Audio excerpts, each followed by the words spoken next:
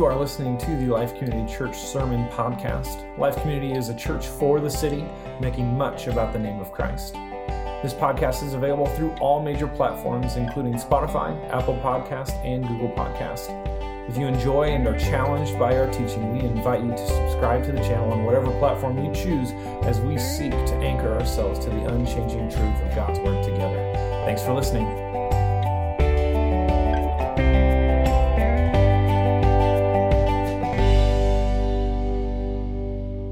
Good morning, everybody, and to you online. We're glad that you're joining us today. As you already know, we are doing communion today, so I'm going to lead you through taking those elements today. And so just so you know, if you're not ready here today to consume those things, if you need to do some praying in your heart, you're welcome to do that. Take it home. If you're online and you want to participate with us in communion, if you're a believer in Jesus Christ and an active part of the church, then grab some juice and a bread and join us. And if you're out there and you love us to bring it to you, I'd love to bring communion to you, and we can do that together. So just let us know in the comment section or call us here at church. We're going to be in James 5 today. If you have your Bibles, feel free to turn there. Welcome to Life.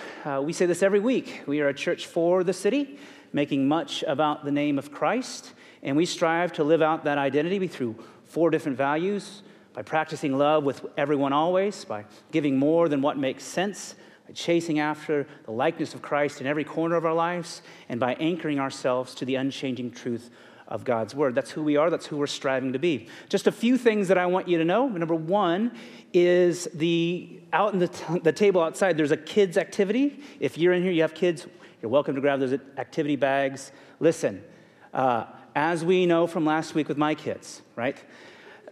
There's the unexpected that happens here, but we welcome kids to be in here. I just had somebody text me this week and saying, hey, my son came up to me and said, hey, I learned something from Pastor Steve last week that money can make us forget about God. And so that's astonishing. I think that we have to recognize our kids can hear and they can get things out of something like this. So feel free to grab those bags if you want to. Secondly, if you're uncomfortable being around a lot of people, particularly in this season, just know that we have additional seating in our coffee lounge that is down the way. If you're at home and you want to be here but are afraid to be around other people, just know there's some seclusion, a little bit more isolation down the hallway there.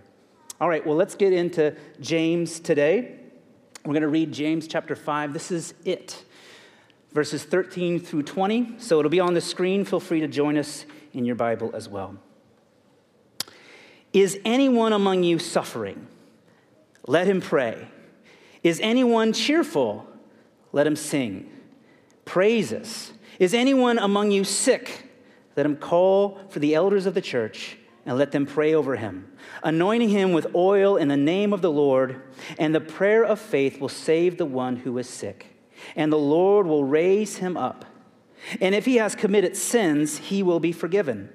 Therefore, confess your sins to one another and pray for one another that you may be healed. The prayer of a righteous person has great power as it is working. Elijah was a man with a nature like ours, and he prayed fervently that it might not rain. And for 3 years and 6 months it did not rain on the earth. Then he prayed again, and the heaven gave rain, and the earth bore its fruit. My brothers, if anyone among you wanders from the truth, and someone brings him back, let him know that whoever brings back a sinner from his wandering will save his soul from death and will cover a multitude of sins. Let's pray. Oh, Father, we just come before you today in just great submission to this word. It is flourishing. It is good. It is right for our living. And so, Spirit, we just pray today that you would just move in our lives, convict us, encourage us where we need to be encouraged. Let your word go forth in our lives and make a difference. And we pray all of this through the name of Jesus Christ, our Lord. Amen. So our last week in the book of James, we have been in this book for 3 months, studying the contents of this really practical and wise book. And so this morning, what I'm going to do is going to take some time here to sort of condense all the wisdom here in these 5 books into just a little bit of a review. And then we want to turn our attention to the last 7 verses in chapter 5. And so we're going to do 2 things: review and look at these 7 verses. And we're going to do it in 2 different ways, first to our kids and then to all of us here. So where are my kids at today? Can I get a wave? Thank you. Okay. You can wave to... Thanks, Ellie. I appreciate that. Today, I should say, we are going to talk about James, and he's going to tell us that God's wisdom is not only right, not only perfect, but it's good. And maybe you hear this word wisdom and you think, what is wisdom? Well, wisdom is like putting a beautiful puzzle together. Maybe you have a favorite puzzle at home. We have a 48-piece puzzle of the Nativity right now that we're going through. Wisdom is the ability to put the pieces of your life in the right order, in the right spots to make a picture of your life. The Bible says that God's wisdom is so good that it makes the most beautiful picture when we put it all together in our lives. And so maybe when you're at home, your mom and dad might tell you, hey, you're going to get in trouble if you do this, or if you don't do this, it's not going to go well for you. Understand this, that your mommy and daddy are trying to help you understand good wisdom, and they're trying to help you live and be a successful, good adult. Okay? So we're going to talk about wisdom today and how good it is from God. And I'm going to give you 5 words, all right? 5 words to listen to today. The first word is freedom. These are in your activity bag. Care, flourishing, wisdom, and trust. And here's the good news. If you get them all right, and you get how many I wrote, Dan Dunnick has a Ford Escort that he will gladly give to you, okay? He will gladly give them to you.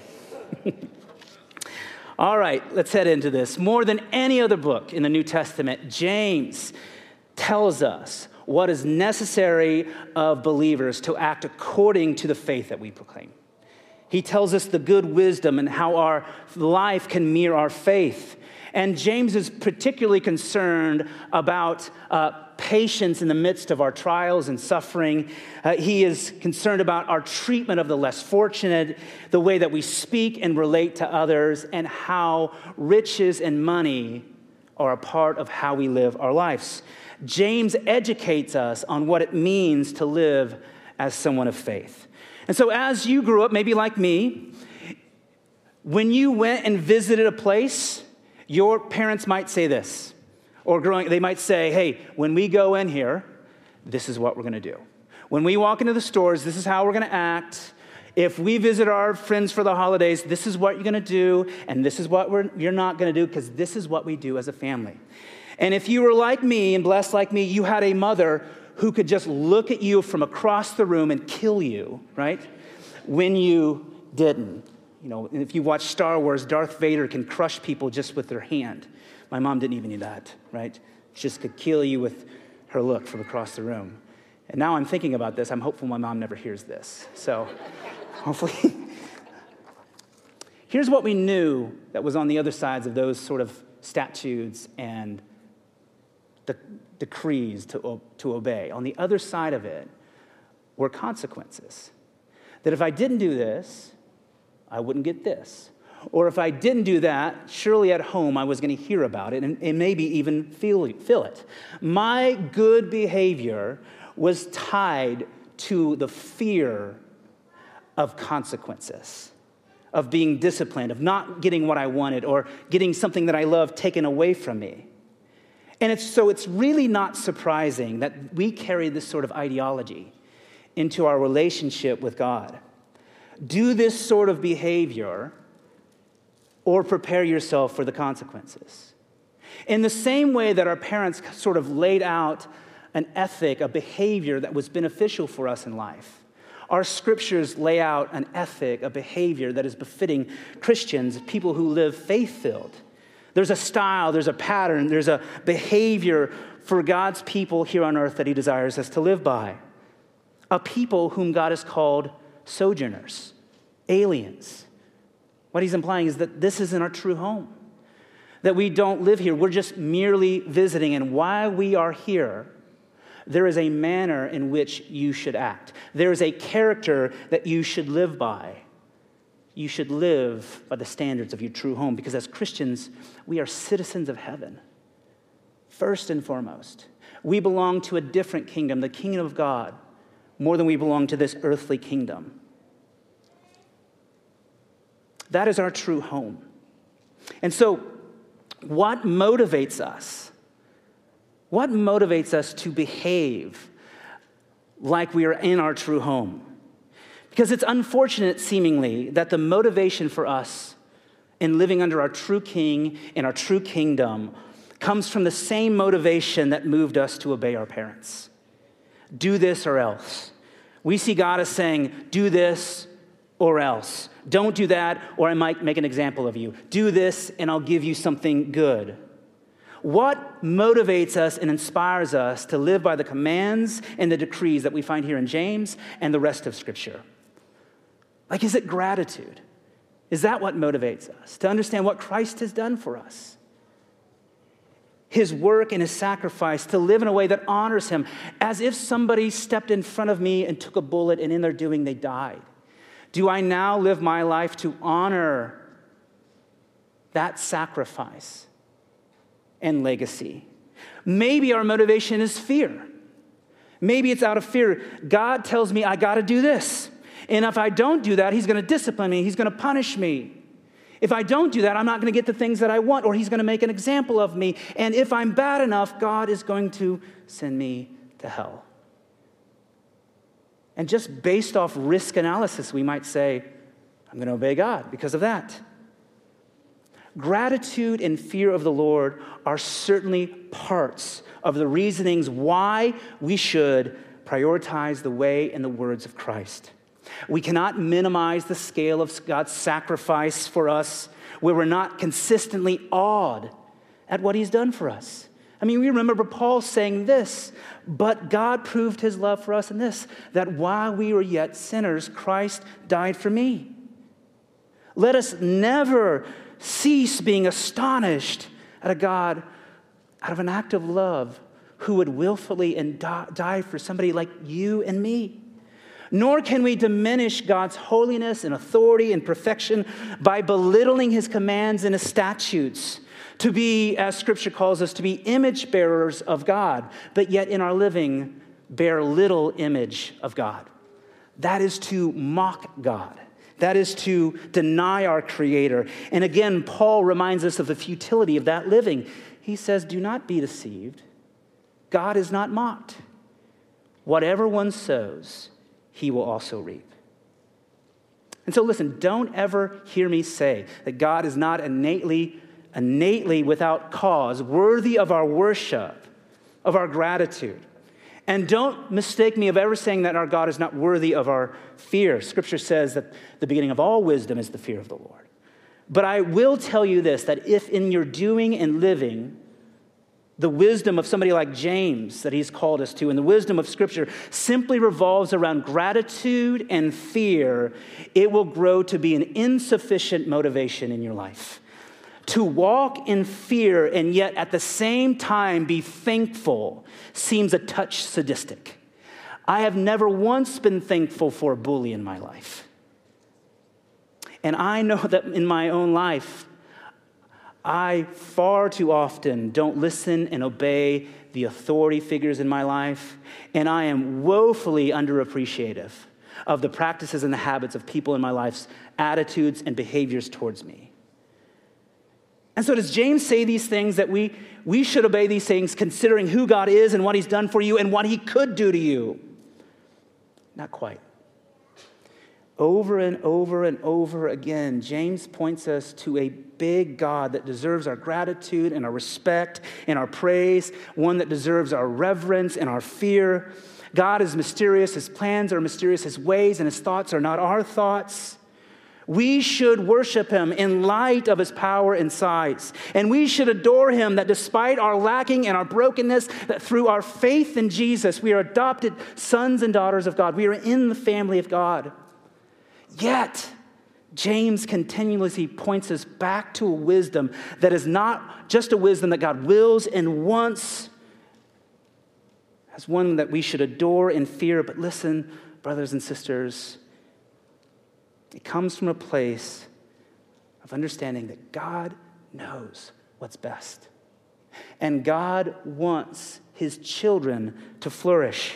You know, think about this just as a parent. As a good parent, we want to create children who don't just obey us simply because they fear that they might get consequences, or they are grateful to us because we simply give them whatever they want. We want our children to be disciplined and see our wisdom in a way that they understand that this is wise and good for you. This will promote flourishing in your life later. I know this is difficult for you to understand now, but this will be good for you as an adult. And I am in love with you so much that I'm willing to discipline you to help you understand that. A good parent always takes discipline to the heart level. Always takes it to the heart level to help our kids understand why going to bed on time is a good thing. Why doing this thing or that thing is good. Because we want them to thrive as adults. And so James speaks to us about a God who is a good father.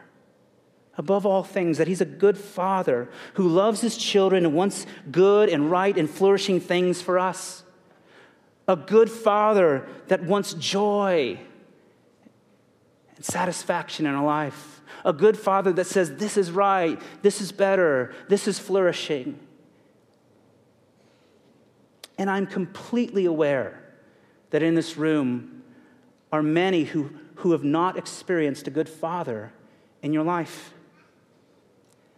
And I would just beg you that you do not put the lens of your earthly father onto that of our heavenly and good Father.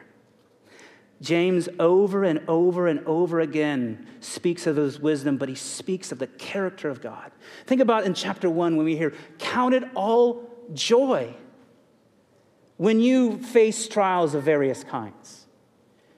It's joy in that. He says, boast in your lowness, for you will be made high. It'll be for your good. Blessed is the man who remains steadfast under trials. He says the anger of a person does not produce the righteousness of God. James says, but the one who looks at the perfect law and preserves, being a hearer, not just a hearer, but a doer, they will be blessed in their doing. James says, what good is it, my brothers and sisters, if someone has faith but does not have works? He says that the wisdom from above is first pure, then peaceable, gentle, open to reason, full of mercy and good faith, fruits, impartial and sincere. James says God opposes the proud, but it's to the humble that he gives his grace. James says, draw near to God and he will draw near to you. And he says that the Lord is compassionate and merciful. Time and time again, James connects the Christian life to living as Jesus. Not only is this something that we should do out of our reverence for God, and that we are grateful for his work and his redemption, but also because God is a good Father. And he knows what is right and good and flourishing for you and I. So, again, over and over, let us learn this. Faith comes down far less to our gritty obedience. And it becomes more about how fully am I willing to trust God, that he's good and he's sufficient and that he's right, no matter the circumstances of my world. James is saying in all these areas of concern for the church, patience in trials, how we treat those who are less fortunate, what we say, and how we relate to others, and the role that money plays in our life, that the profound, good, and flourishing wisdom comes from God. And he is a good Father that not only should be revered, not only should we be grateful for, but we should also trust that his wisdom is supreme. And so as a citizen of this earth, sometimes we're fed this line, this belief that freedom is really ours to possess. That freedom comes with me being able to do what I want to do, choose what I want to choose. We hold that principle with great esteem, specifically in this world. But when we read the scriptures, we begin to understand that the type of freedom that we esteem is really an illusion, because we aren't free, in fact. The scripture says that we are slaves to sin. So the only real freedom that we have apart from Christ in this fallen world is the freedom to choose what ultimately enslaves me. There seems to be this idea in having a relationship with God that if I'm going to follow Jesus, I'm going to have to give up a lot, and I'm going to have to stop having the fun that I might want to have if I'm going to follow him. But listen, freedom is not the virtue of the world. Freedom is a virtue of God, and we have been cleverly convinced that it is not. Freedom isn't freedom when we can only choose one thing. The only thing that creation can choose without a relationship with a redeeming God is its own sinful self. And so, is it freedom really when the only thing that I can choose is what is sinful and what wraps around my own desire to worship myself? And so listen, we say this quite often here. I've heard David speak this, one of our elders. Christianity is not about being sinless. It's about the ability to choose something other than sin. William Barclay writes this as a great quote. Christian freedom does not mean being free to do as we like. It means being free to do as we ought. We have the freedom through Christ to choose something other than ourselves, to die to ourselves, to carry our cross, to follow after him. And you say, that sounds horrible. Who wants to sign up to that? But little do we realize that is good and flourishing and right. It is a far more substantial life in worshiping God, living for him and others than serving ourselves. Our faith in Christ awakens us to the ability to choose something other than ourselves, to choose something other than worshiping myself, to choose a wisdom that is flourishing and good and powerful. That is freedom. Christians, we have freedom to choose the good, flourishing, right wisdom of God.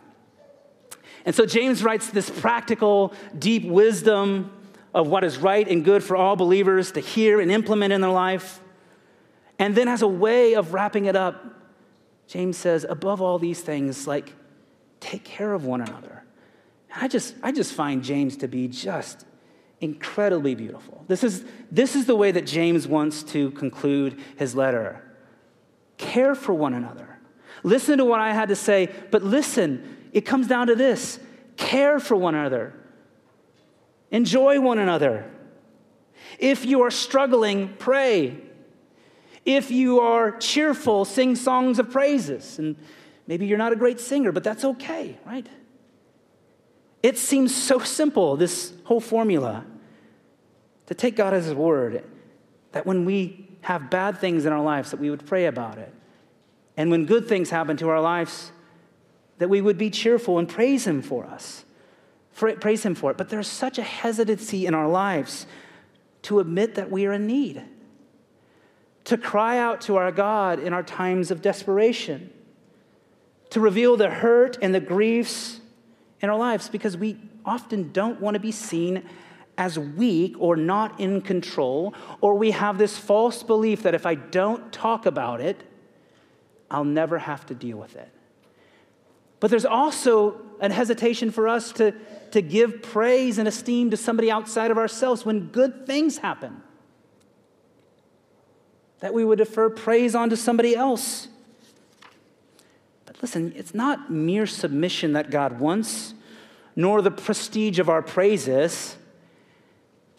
It's in remembering this, that in our best times and in our worst times, that God is near and he's attentive and he deserves our trust. And James at the end of this letter talks about sickness. That if you're sick, don't do this alone. Call the elders of the church, the leaders in the church. Let them pray over them and bring oil. And there's two sort of different ideas in this passage of bringing oil. One is that the oil is medicinal in nature. which it is, in that day and age, olive oil would have been used as a tincture to treat lots of different things. The second is that the oil is sacramental in nature, meaning that it was about doing something in the name of the Lord to ask for his supernatural power. I think that it just happens that it's both. That we should use the good wisdom that God has allowed on this earth to create medicines and things that can benefit us.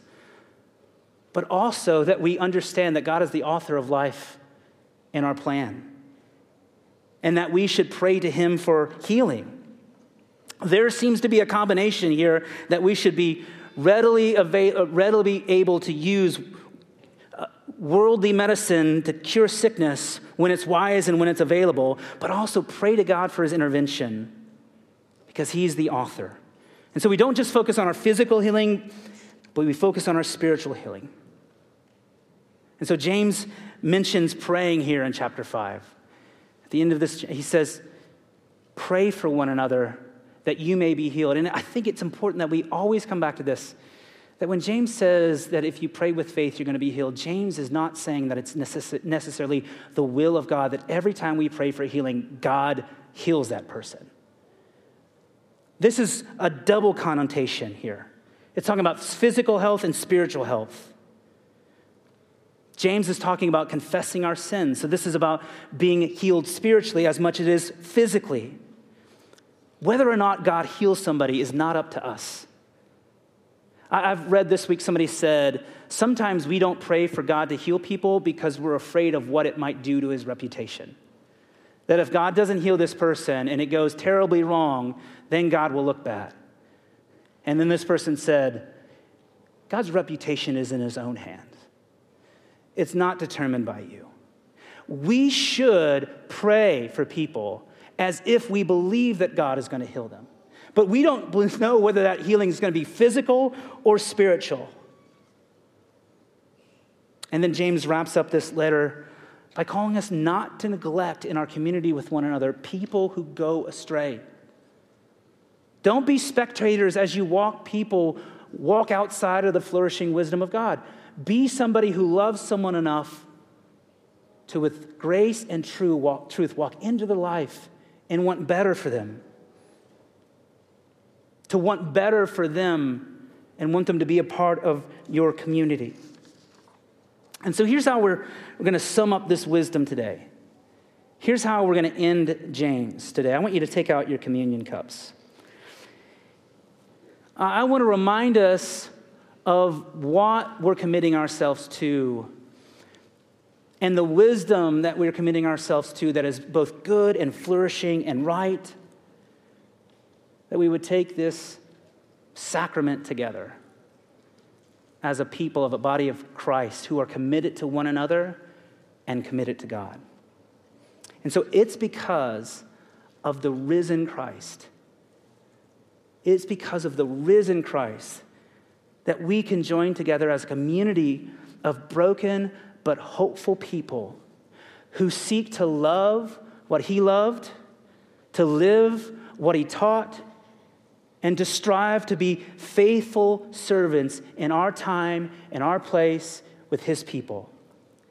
In this meal, we remember Jesus, and we remember his promise. We remember the price that he paid for us, who he was, what he did, and what he said. On the night before he died, Jesus took the loaf of bread and he broke it, and he said, "Take and eat. Whatever you do, do this in remembrance of me." After supper, Jesus took the cup and poured it out, saying, "This is the new covenant. Remember me." So today we do remember. We do remember our good Father. We do remember his good sacrifice. We do remember his flourishing wisdom. We do remember his love. We do remember his friendships, his teaching, his dying, and his raising to life again. And in sharing this meal together, we proclaim our shared faith. And in that proclamation, it says that Christ has died, that Christ has arisen, and Christ will come again. And so will you take the body of Christ with me out from this all too well sealed package. And join me. Take and eat. The body of Christ, the bread of life. The juice represents the lifeblood of Christ, the cup of blessing. Take it and drink.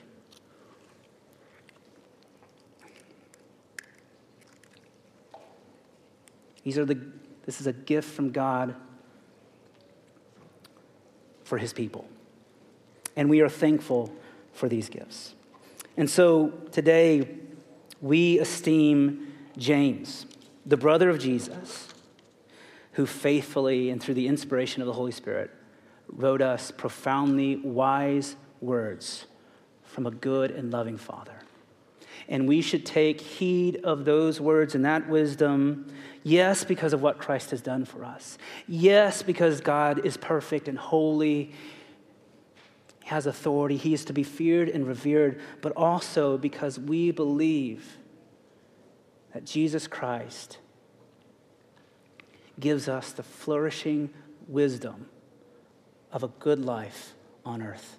That doesn't mean that it'll always be reflected in our circumstances. Bad things do happen. But he is still good, and he is still wise, and he is still loving. Would you pray with me? Father, we just come to you today, and we gaze on the cross, and understanding what your broken body and your shed blood means for us. We are your people because of that sacrifice. And Lord, let us in our faith believe and trust in a wisdom, in a way that is really freedom, that we can choose something other than ourselves, because we believe that you are far more satisfying and lovely and good than anything else that we could find on this world. And so, Lord, we lift up your name today and praise you as our King. And we pray this through our precious Savior's name, Jesus Christ. Amen.